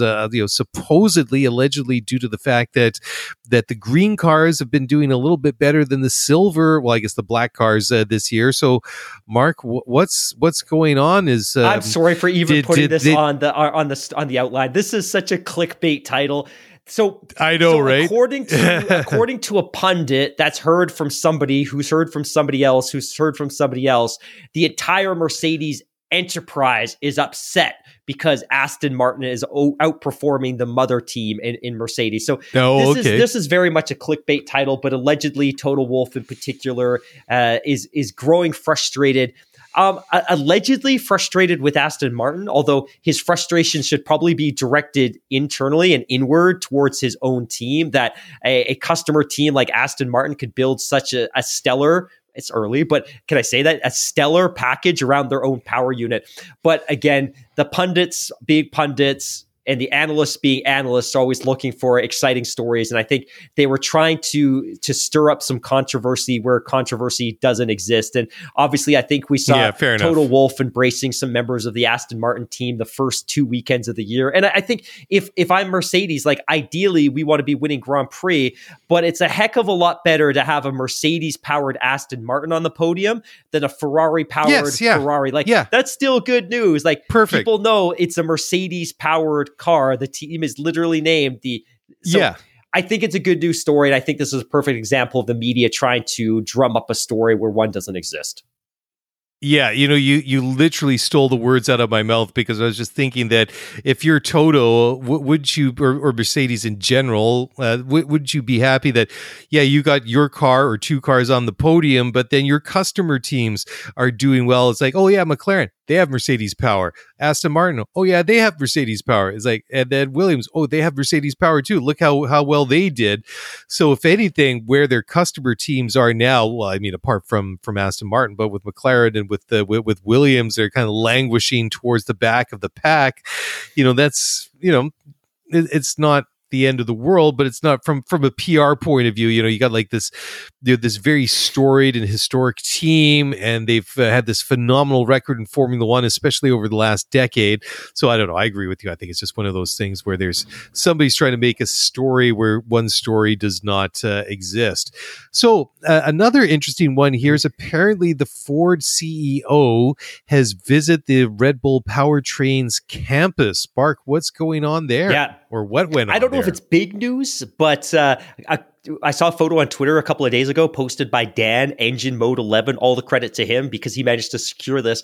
But Red Bull Ford Powertrains, that beautiful new logo, is officially adorning the side of the factory on the Milton Keynes campus at the Red Bull facility, where they will be producing the Red Bull Ford Powertrains. And the Ford CEO actually paid a visit to Milton Keynes this past week to get a sense of the progress. And of course, the Ford CEO being Jim Farley. But he visited the Red Bull Powertrains campus in Milton Keynes ahead of their partnership in 2026. And of course, Red Bull, I don't know why I'm forgetting the team name, but Red Bull will continue to utilize Honda power units through 2025. But the Red Bull Ford Powertrains, which will be a collaborative effort, will be inserted into the back of the Red Bull Contender in 2026 going forward. Ford CEO Jim Farley has visited the new Red Bull Powertrains facility, according to Racing News 365. The car giant announced its involvement with the team at their RB19 car launch in February, where they confirmed their partnership with Red Bull Powertrains division to produce the electrified elements of the power unit.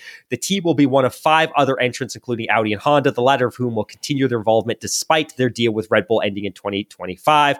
Racing News 365 previously revealed that Ferrari were banned for the power unit working group in December, and it goes on and on and on. But ultimately, the exciting thing here is Ford and Red Bull and their integration is moving at a very, very steady pace. We already knew that the Red Bull Powertrains factory was finished, complete. We also know that Red Bull has at least a semi-functioning internal combustion engine on the test bench, that they are actually able to fire it up. It might have one cylinder, but they fired it up. And now Ford will begin to incorporate its people capital and its expertise to assist Red Bull with developing, building, and testing all the electrical components that will complete the power unit package for 2026. And of course, that means the extensively rebuilt and redesigned MGU-K, which will be required to generate significantly more electrical power than the MGU-H and MGU-K do combined now. So Ford, Red Bull, that marriage seems to be in a really, really good place. So I'm excited to see how the development of the power unit continues over the next couple of years. Yeah, it's pretty cool, the picture that Dan posted when you see the Ford logo next to the Red Bull lettering on the side. It's surreal that 3 months ago this partnership didn't exist, and now it's on the side of a building in Milton Keynes. It's crazy. And it's funny too. It doesn't look odd. It seems like there's a lot of synergy there. It seems like it's very funny. But it just every time when I see this and I hear these stories and kind of like go back to the way that this story has kind of evolved over the last several weeks and couple of months, is that it just seems so kind of funny, right? That like the whole situation, because I mean they're dominating Formula One, and they have done for the past. What was it, year and a half, 2 years now? I mean, they've been super competitive for several years now with Honda Power. And, I mean, are we going to bet against Red Bull and Max not winning the championship this year? I mean, there's not a chance, right? Or next year. Yeah, I mean, nobody's even close. But if you go to the factory, it's Red Bull Ford Powertrains. I mean, it's very, very. I mean, it's cool to see, but it seems very strange at the same time when it's not Ford Power in the back of those cars for the moment. Okay, so this is another one which is an interesting story. So now, Bar founder, so that's British American Racing. That was a team that was founded in the late 90s and had Jacques Villeneuve, the Canadian driver and former Formula One world champion, was one of their drivers. That morphed into Braun, and then to Honda, and then to Braun, and then eventually into Mercedes. So that's the genesis and line of that team. Anyways, Craig Pollock has confirmed that they're booting up Formula Equal F1 team entry. We found a number of stories about this on ESPN, CNN.com, and theracer.com. It's all over the place. So this is an interesting one, Mark. So apparently what Pollock wants to do is, he submitted an expression of interest for a 50% male, 50% female Formula One team called Formula One Equal. So Pollock had the following to say, quote, "Our ambition to deliver and build opportunities and pathways for women to get to the very top level inside motorsports. The concept and the idea was to try and build a Formula One team, 50% male, 50% female, which is extremely hard to do if you have an existing Formula One team.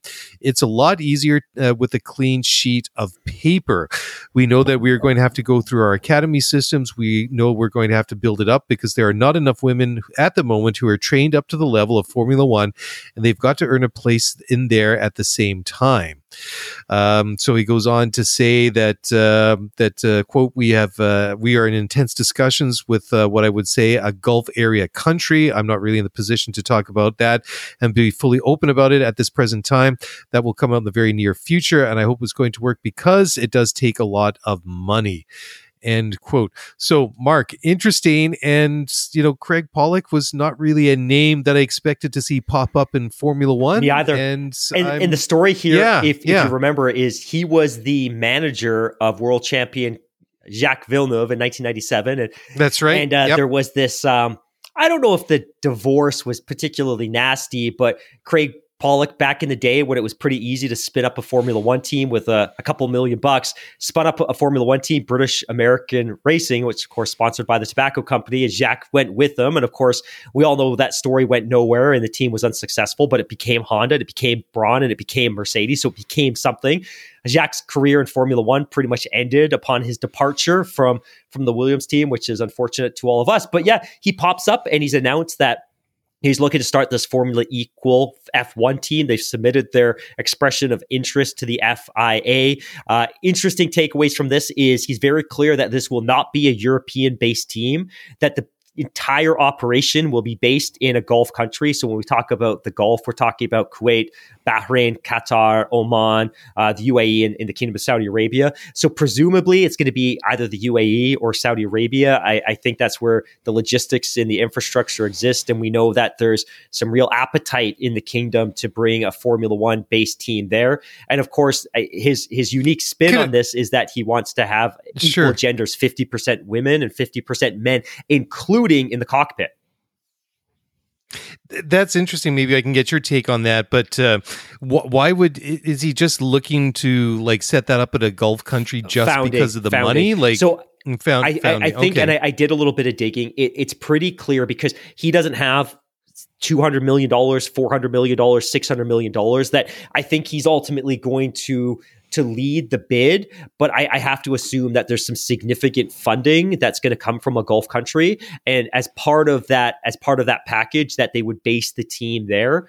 But I have to assume, and we don't know, but we have to assume that's probably, and that's not a bad thing. It's just how business works, and it's just how Formula One works. And I think it'd be cool to have a team there. Totally but understand. that's probably what's going to ultimately happen if they're successful. And of course, there's no guarantee that any new F1 team is going to get on the grid. Of course, they're up against Andretti Global, and they're up against potentially a renewed Prema bid, and they're potentially up against High Tech and some other companies that might be looking to get a sniff of Formula One. But yeah, like you said, I was not expecting to see Craig Pollock grace my news feed this morning at all. Yeah, it's interesting too, because the reason why I think it's interesting that it would be like a Gulf country based team is that some of these expressions of interest that we've seen pop up in the last 4-6 months or whatever it is, maybe even less, is that they're not geographically limited to what you and I have coined as Power Alley in that sort of that area, sort of immediately adjacent to Silverstone. I mean, we know that we have a couple of teams like Haas and AlphaTauri that are based elsewhere, and same with Sauber. But some of the ones that we've heard a potential interest from an Asian based team as well. So it's interesting to see where these where the interest and potentially where the money and the housing for one of these new teams could be. But like you say, I mean, it is only an expression of interest. Doesn't mean it's going to get off the ground, but it is also a very interesting concept that Pollock and his group are coming up with. And what I find even more interesting than this sort of 50-50 male-female split is that the way that they figure that they can do this to sort of, promote and get more or develop female drivers with the ultimate aim of getting one into Formula One or more, is that they feel that they have to do it from scratch and that they can't somehow take over another team, which would be probably pretty difficult to do because they don't come on the market very often, right? and that it's just that if they're going to do it, they're going to do it from the ground up. That's extremely fascinating. Anyways, Hammy, I don't have the music queued up here, but you wanted to do. I'll make it quick. I'll make it super quick. You make it quick. My promise this year is we'd be more consistent with MotoGP Corner. So we talked about MotoGP last week. I thought this was a really great summary here from Lewis Duncan at autosport.com, but he highlights some of the most important things that we learned from the Portuguese MotoGP Grand Prix last week, which was, of course, the season opener. One, the jury's still out on sprint races.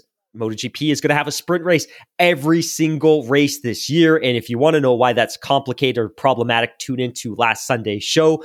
Number two, aggression levels in MotoGP do need checking. Aggression can lead to ugly spills, which can lead to ugly injuries, which can ultimately disrupt the championship in some unexpected ways. The new weekend format, which includes that sprint race, is brutal and is already taking its toll on the drivers, on the garages. It's significantly more work. It's significantly more pain. We've already seen the poor, luckless victim, Paul Espargaro, who suffered a violent accident in the time attack phase of FP2 and was left hospitalized with fractures to his jaw and back. He's going to be out. Espargaro's incident was made worse by the safety of the track at turn 10 where he crashed, which is an important factor to consider when talking about the strain of the new format. So these weekends are too much. Practice. Sprint race, qualifying Grand Prix, it's too much. Bagnaia really is a changed man. So, of course, the title challenge in 2022 was messy, and that was largely through his own mistakes. He seems to be a more refined, a more polished rider this year, which could lead to some ultimate successes for him. Marquez's wild weekend shows limits to his genius. And of course, he had a crash that was all of his own making with a cold, hard front tire. He got some significant backlash and some significant criticism to that. And maybe some cracks are starting to appear in the facade that is his perception as an ultimate all-time rider in MotoGP. Aprilia approved 2022 was no flash in the pan. Yamaha continues to be a disaster after so many years of dominance. Ducati has now usurped them and Honda as the most powerful team in Formula One, most powerful and dominant team in MotoGP. And of course, all of their factory teams, their satellite teams, are absolutely excelling. KTM not as bad as first thought. And Dorna's fan engagement should be commended. So Dorna is MotoGP's equivalent of FOM. Big news from this last weekend. The total weekend crowd for the 2023 Portuguese Grand Prix was 124,000 people. That is up from 76,000 in 2022. And crucially, the Saturday crowd had pretty much doubled from the 17.5 from the previous year to this year. So some good news there. And then finally, trust in race direction needs an instant boost. So lots going on in the world of MotoGP, and I'll make sure we have a nice 5-minute snippet every single episode from here until the end of the season.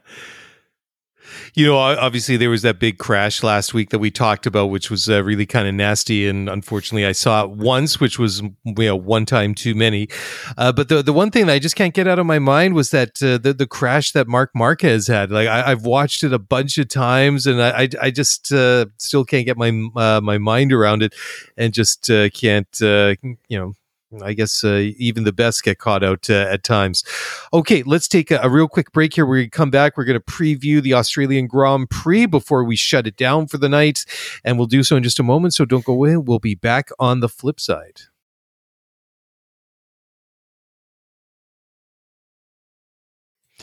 All right, we're back for one more segment, and we're going to talk about the Australian Grand Prix, which, to me still feels like it's days and days away. But I mean, from where we're sitting here on the West Coast, we are 18 hours behind what's happening on the track at Melbourne right now.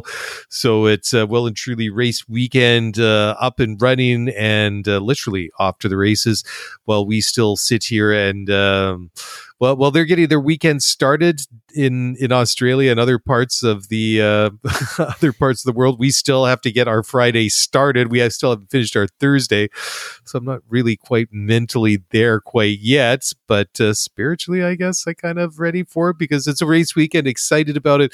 Like the Australia Grand Prix, I've always enjoyed it. Like the changes that they made to the Albert Park circuit last year to try and improve it. And this one, Mark, is I'm not used to seeing it out of sequence because I mean, for years and years and years, it was the opening Grand Prix, and then I guess the one kind of, I don't really want to call it a stain, is because that's not really fair. Is just when COVID was kicking off 3 years ago, it literally happened the same weekend as the Australian Grand Prix, because they were going to have it, then they weren't. They kind of went back and forth, and then ultimately they decided to err on the side of the caution, even though all the teams were there, all the fans were there. But then this COVID thing kicked off. They decided to cancel it. Of course, we didn't have the Australian Grand Prix for a couple of years. Makes return last year and then this year. So we're not in the traditional time slot or time of year where we're kind of a couple of races into it, but I guess better late than never. Mark, what do we really have to talk about? Because a couple of things. Let's keep this positive. Okay. First of all, I totally agree with what you're saying, by the way. And I can't remember if it was Will Buxton that was saying this or if it was on the Checkered Flag podcast, but there's something, because we've been starting the season in Melbourne for so long, that there's always this unique sense of eagerness and anticipation and tension for the race, because you have no idea what the championship's going to look like. You go in, it's a blank canvas, and you learn a lot from the race. It's not a great track, and that's kind of overshadowed by the fact that there's just so much excitement about the fact that Formula One is back. Sure. But this year it's different. Can I jump in there for a second? Okay. It might not be the greatest track, but I don't think there's any arguing that the setting is you're stealing all my lightning. So I'll finish quick and then I'll kick it over to you. So we don't have that suspense this year because the championship's underway and we already have a lot of data and a lot of intel. Yep. The piece that I absolutely do adore about this is the backdrop is absolutely stunning. It feels like every year we go there's more skyscrapers and they're taller. The beaches are more beautiful and the tropical scenery is more lush. Like everything about the backdrop is just beautiful. And it boggles my mind that in this world where NIMBYism dominates every public discourse and every public conversation, that they're still able to have a Formula One race in a park immediately adjacent to the downtown core. And you hear so many stories about the fact that all these people that travel there for the race, they're all woken up at 7, 8, 9 in the morning because all of the support races are getting on the track. And Australia is just it's a beautiful country, both in terms of appearance and just culturally. Like, We've had Ian on before, and we talk about the fact that sport is so deeply ingrained in the culture, that the weather and the climate is so conducive to sport, that whether it's Australian rules football or rugby or football or baseball or softball or basketball or swimming, like the country is just passionate about sports, and that extends into motorsports. And last year we saw a record 420,000 people show up for the Australian Grand Prix, and it was overshadowed a little bit by the obscene 440,000 people that showed up at COTA, and they might be doing some things this year to squeeze in some more people, but almost 500,000 people turning through those gates in 3 days in a single weekend is absurd. It's just absolutely absurd. And most of those fans are domestic fans because it's difficult and complicated to get to Australia, that they rely on homegrown fans to spin those turnstiles. And it's just been a phenomenal success story. And of course, they have in Australia, they've lost Daniel Ricciardo. He's not on the grid this year, but they have rookie Oscar Piastri. There's a ton of Australians in the support series. This is it's a beautiful event with a beautiful backdrop in a beautiful country. And there are still some really exciting things to talk about. And one of those is that this is a track with medium speed corners that are extremely well suited to the Aston Martin. So there's every reason to think that both Aston Martins, bearing a DNF and a technical issue, could score a ton of points. It's going to be really spicy to see the ongoing on-track relationship between Max Verstappen and his teammate Sergio Perez. That there's a lot to be excited about this weekend, man. Like, I don't know if you agree, but I'm not writing off the championship. Like, we know who's going to win, but I'm not going to write off my interest in the championship because there's still so much fun stuff to talk about. Oh yeah. I don't want to come across as too overly pessimistic. I mean, sure. I mean, it's all gone Red Bull's way the last couple of races, but I mean, a lot of these other teams haven't introduced any upgrades to their car. I mean, granted, I mean there's a huge gap that they need to close between themselves and Red Bull, but I mean, there's been some great stories so far. I mean, I think that Aston Martin, at least through the first two races of the season, have been a revelation. I think it's been a lot of fun to watch. I mean, there have been some questions is like, how good is this car really? Is Fernando? I mean, Fernando's driving very well for someone who's 42 years old, but I've heard it speculated that Fernando's not really the driver that he once. Well, I mean, he still is, but maybe not quite. I guess the gist of it is that somebody could get more out of that car. Nobody could. Potentially, whether that is true, they you don't think way. so, eh? I mean, that's interesting. But also, too, I mean, if Lance doesn't have that DNF in Saudi Arabia a couple of weeks ago, they were going to take another handsome pile of points home with them, and I think that the odds are that they will do again this weekend. I mean, Mercedes don't seem to be quite close enough to challenge him.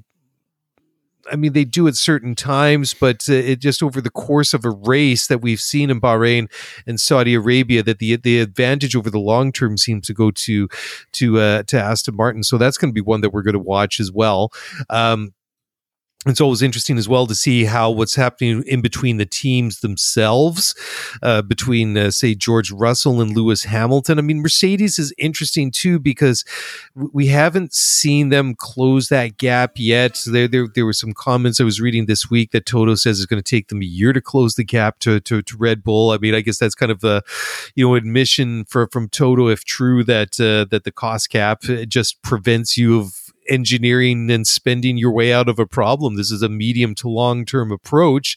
And the one thing that you can't really count on is that there's no constant here, right? I mean, just because you might, you're getting better doesn't mean that Red Bull is not going to improve themselves, or if they're not going to improve, are they going to stay the same or even go backwards? I mean, they've been getting better and better each and every year, so you would think that that's almost the former rather than the latter. Then, of course, Ferrari's an interesting case study. There's still some obvious issues there that we've come to really well. It's just kind of been there for a very, very long time, but will be like Ferrari's an interesting team to watch, especially as the year goes on. The longer that Frederic Vasseur is in the hot seat as the team principal, and I want to talk now about the comments that were made by Sergio Perez, because it kind of leads back into the conversation I want to have about Ferrari, because they still they just don't want to make that call about who their number one driver is. But I feel like that we all know for Red Bull that number one driver is Max. And even though it kind of isn't really said very often out in public, I think Sergio's comments about what was a big deal at the time, apparently in Saudi Arabia, about that Sergio felt like he wasn't getting the same information over the radio compared to Max, and that was putting him as a disadvantage. If you hear the comments from Sergio in doing the media rounds in Melbourne the past couple of days, it's kind of like, it wasn't such a big deal. We're all in this same page, we're all pointed the same direction, and everything is good. I kind of feel like reading between the lines that I don't know if somebody sat him down. I just feel like he was reminded, that was very much what happened. You're the number two driver. You're the number two driver here, Sergio. And I think, at some point Ferrari have to make that call too, right? That they're going to have to decide that it's going to be either Charles or Carlos. And I mean, it has to be Charles Leclerc. And I just don't understand, and obviously looking from the outside in, why you just wouldn't make that public declaration, or even internally, that it just seems logical that Charles would be the choice for head or number one driver at that team rather than Carlos Sainz. And nothing to take away from Carlos, but I mean, I don't know. It's an interesting situation to watch, because I feel like that conversation isn't going to go away anytime soon. Yeah, I agree, and I think the reason that maybe that conversation isn't more prevalent in the F1 community right now is simply because Ferrari just seems so uncompetitive. I think if they were fighting for podium, and of course, to be fair, Charles Leclerc did lose a podium in Bahrain because of some electrical system issues. But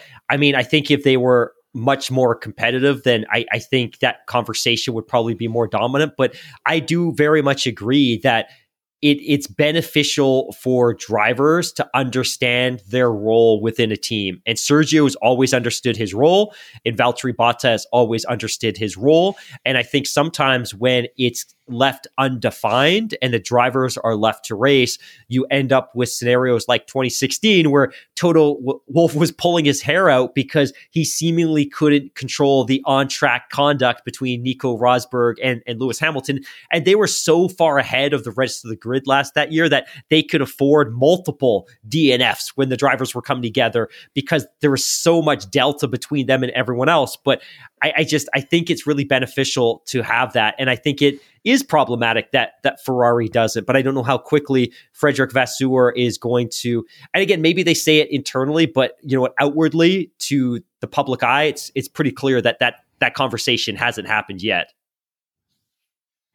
Yeah, and I mean, when it comes to Red Bull, I mean, the only reason why they're so dead even in the championship after 2 races is that Max had that drive shaft failure in qualifying in Saudi Arabia. I think that under normal circumstances, those lights go green in Jeddah and Max just disappears and he leads the team home in a 1-2. It's just that, he started further back in the field. He had to fight his way up. And I think over the long term, I can see them bringing home a pile of points again this year like they did last year, and that we've seen in the past with like a Mercedes doing with either Lewis and Nico or Lewis and Valtteri. But I just don't see it getting to the point at Red Bull where that unless... I mean, could you really see like Max having like a run of races where he's scoring little or no points and then Sergio's the one leading the championship? I mean, in any normal situation, I mean, Max is always going to get the benefit of the calls. This is Max's team. I mean, that's the whole reason why Daniel Ricciardo left the team in 2018. He saw the writing on the wall that this was a team that was focused around Max. It was being built around the Max. They were designing, building cars specifically for Max Verstappen, and I guess obviously Danny Ricciardo felt lost in that shadow, felt like a little bit of an afterthought, and it kind of makes you wonder if he had a little bit of regret afterwards. And we can't talk about this. I did see that some comments that Ricciardo figures that the signs are pointing towards a return to the grid in 2024. So who knows? But yeah, I mean, this is Max's team. This is Max's championship to go out and take. I mean, I would say it's his championship to lose at this point, because that would suggest that there's somebody or something that could challenge him for that. And I just think that all things remaining the same, that it's Max, this is your objective, is to become a triple world champion. Go out there and get the job done. You've got the car, you got the team around you. And, I just feel that those comments made by Sergio, plus kind of like coupled with the comments Max made at the end of Brazil last year, I kind of felt like Sergio had kind of been reminded of his place within the team. What do you think, Mark? I very much agree with that. Very, very much agree with that. And I like that comment that you made a couple of minutes ago about Sergio having possibly been sat down to make sure that he balanced his comments and they were compatible with the public facing Red Bull narrative. But and one of my friends said as well that he was actually handed a script that he read from when he was making those comments, because they seem very, very similar to very, very, very similar to Max. Before we go, I just want to make sure that we add a new segment to our race reviews. So somebody actually mentioned this on the Spaces earlier tonight, but we should run down, because it started with the 2022 season. Formula One has this concept called show and tell on Thursdays. So the teams are supposed to roll out their cars for that weekend after they've been assembled, and they're supposed to document to the press what the changes are. And I think it would be useful if we quickly just run down every weekend what upgrades or changes teams are bringing. So I don't know if I should do this now or save it for a little bit later. No, let's do it right now. This is perfect time to Williams talk about it. Is bringing an update to their front wing, but this is a track or circuit specific change that we won't see again. They're also bringing a rear wing end plate update that is designed to be a sort of a permanent fixture to the car and is based on providing additional performance. AlphaTauri is bringing a ton of changes. The floor body is being updated for the intention of increasing performance. Their floor fences are being updated to drive additional incremental performance. Their floor edge is being enhanced for additional performance, and they've updated their diffuser for performance and to increase local load. So lots of changes happening with AlphaTauri. As we go down the list, we've got an update from Alpine. Alpine will be updating their Halo again for performance, for flow conditioning. If we look at McLaren, they're going to be updating their coke, their engine cover. This is a circuit-specific change that we probably won't see again, and they're updating their diffuser. And again, this is a permanent change that is designed to increase performance over the long term. So lots of updates coming, nothing drastic, but you're starting to see those slow incremental changes start to flow out. So AlphaTauri has a boatload of changes, McLaren has a couple, Mercedes or Williams has a couple. Some of them are track specific because certainly some aerodynamic setups aren't optimal for different types of tracks and elevations and aggregate and things like that. But it looks like some of these teams are starting to now, in a serious way, start to roll out some major, I shouldn't say major, but some moderate performance updates that will hopefully improve performance. But those are the updates. And then just kind of as a reminder as well, Charles Leclerc, Carlos Sainz, and Lando Norris are already on their second internal combustion engine of the year. And the reason I mentioned that is you can only have 3 before you start to encounter penalties, which of course are those unwanted grid penalties. And then finally, Charles Leclerc is also on his second MGU-H. Lando Norris is on his second MGU-H. Lando Norris is also on his second MGU-K, his second energy store, and his second exhaust. So Lando Norris is just rifling through parts without having been able to cash in on any points so far this championship.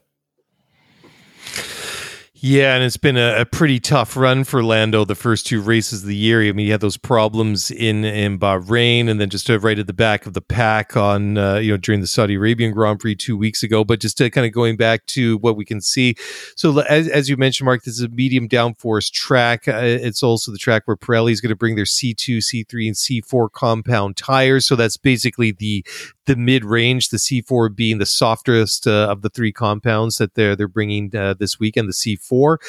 Some of the stats for Albert Park is as follows. It is a 5.28 kilometer, 3.28 mile long circuit.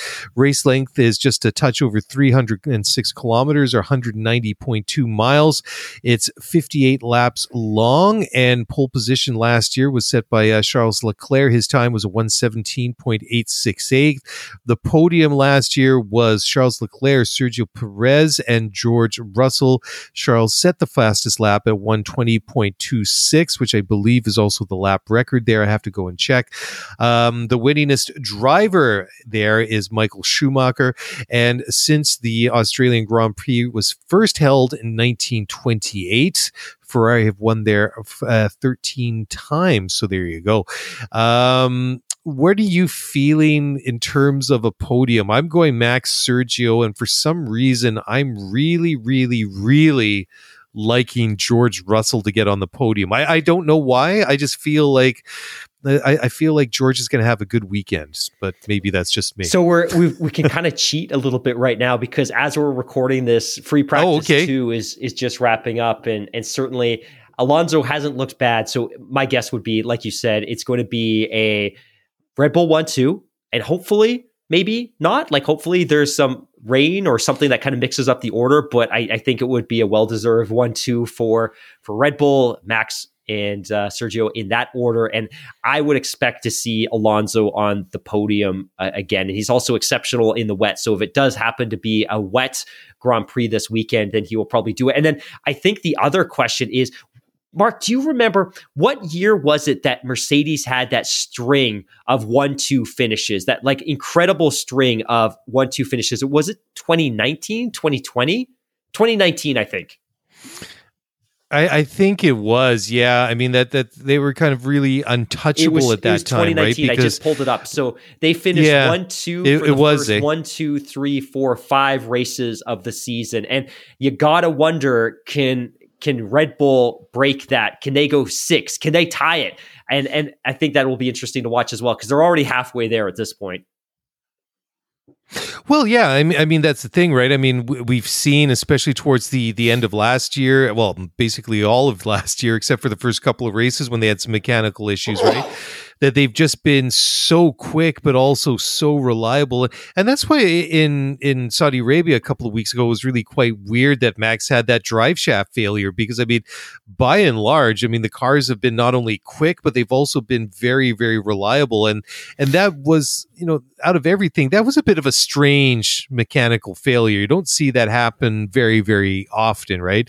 It tends to be something like a power unit or a transmission or, hydraulics or electric. So, I mean, to have a drive shaft, which is obviously a component that gets a lot of wear and tear, a lot of stress on it, we don't see that happen more often. But I would think that they're going to remain unchallenged, at least for the time being. I mean, we've seen a lot of teams, as you just you ran down that list of some of the parts and upgrades that they're going to bring. Whether or not those are going to make huge changes remains to be seen. But that's the thing. I mean, the other teams might be able to make some gains here and there, but I think that Red Bull will just keep them at arm's length, because the car looks good, the drivers are looking good as well, and I think they're pretty comfortable leading the way, as they have done for pretty much all of 2022 and so far 2 races in 2023. But I don't know why. I'm just feeling that George is going to end up on the podium this weekend. So who knows? Take it for what it's worth. It may or may not be something. Certainly, I have a very, very poor history when it comes to, that's my gut feeling, and go with it. That's money in the bank, because certainly usually 99 times out of 100 I'm wrong. But I don't know. I think that I think George wants to make his mark. Obviously, they all do, but I don't know. He had the podium last year. Maybe that's why I'm feeling it for him this weekend. But we'll know. Ask me again in 2 days, Hammy. Anyways, I don't have anything else to add. I think that we've pretty much run through everything here. So thank you very much for downloading and listening to the show. I'm going to let Hammy off the hook here. So if you enjoy the show, enjoy what we do here, please head on over to the podcast platform of your choice, be it Apple, Spotify, whatever, wherever that you're able to leave a rating and review. That's the quickest and easiest way to help support us. And if you want to get in touch, send us a tweet at scooteryf1pod@gmail.com. Or sorry, that's scooteryf1pod. If you want to send us an email, scooteryf1pod@gmail.com. And Mark, you've got the Spaces chats up and running again, which is always good fun on Twitter.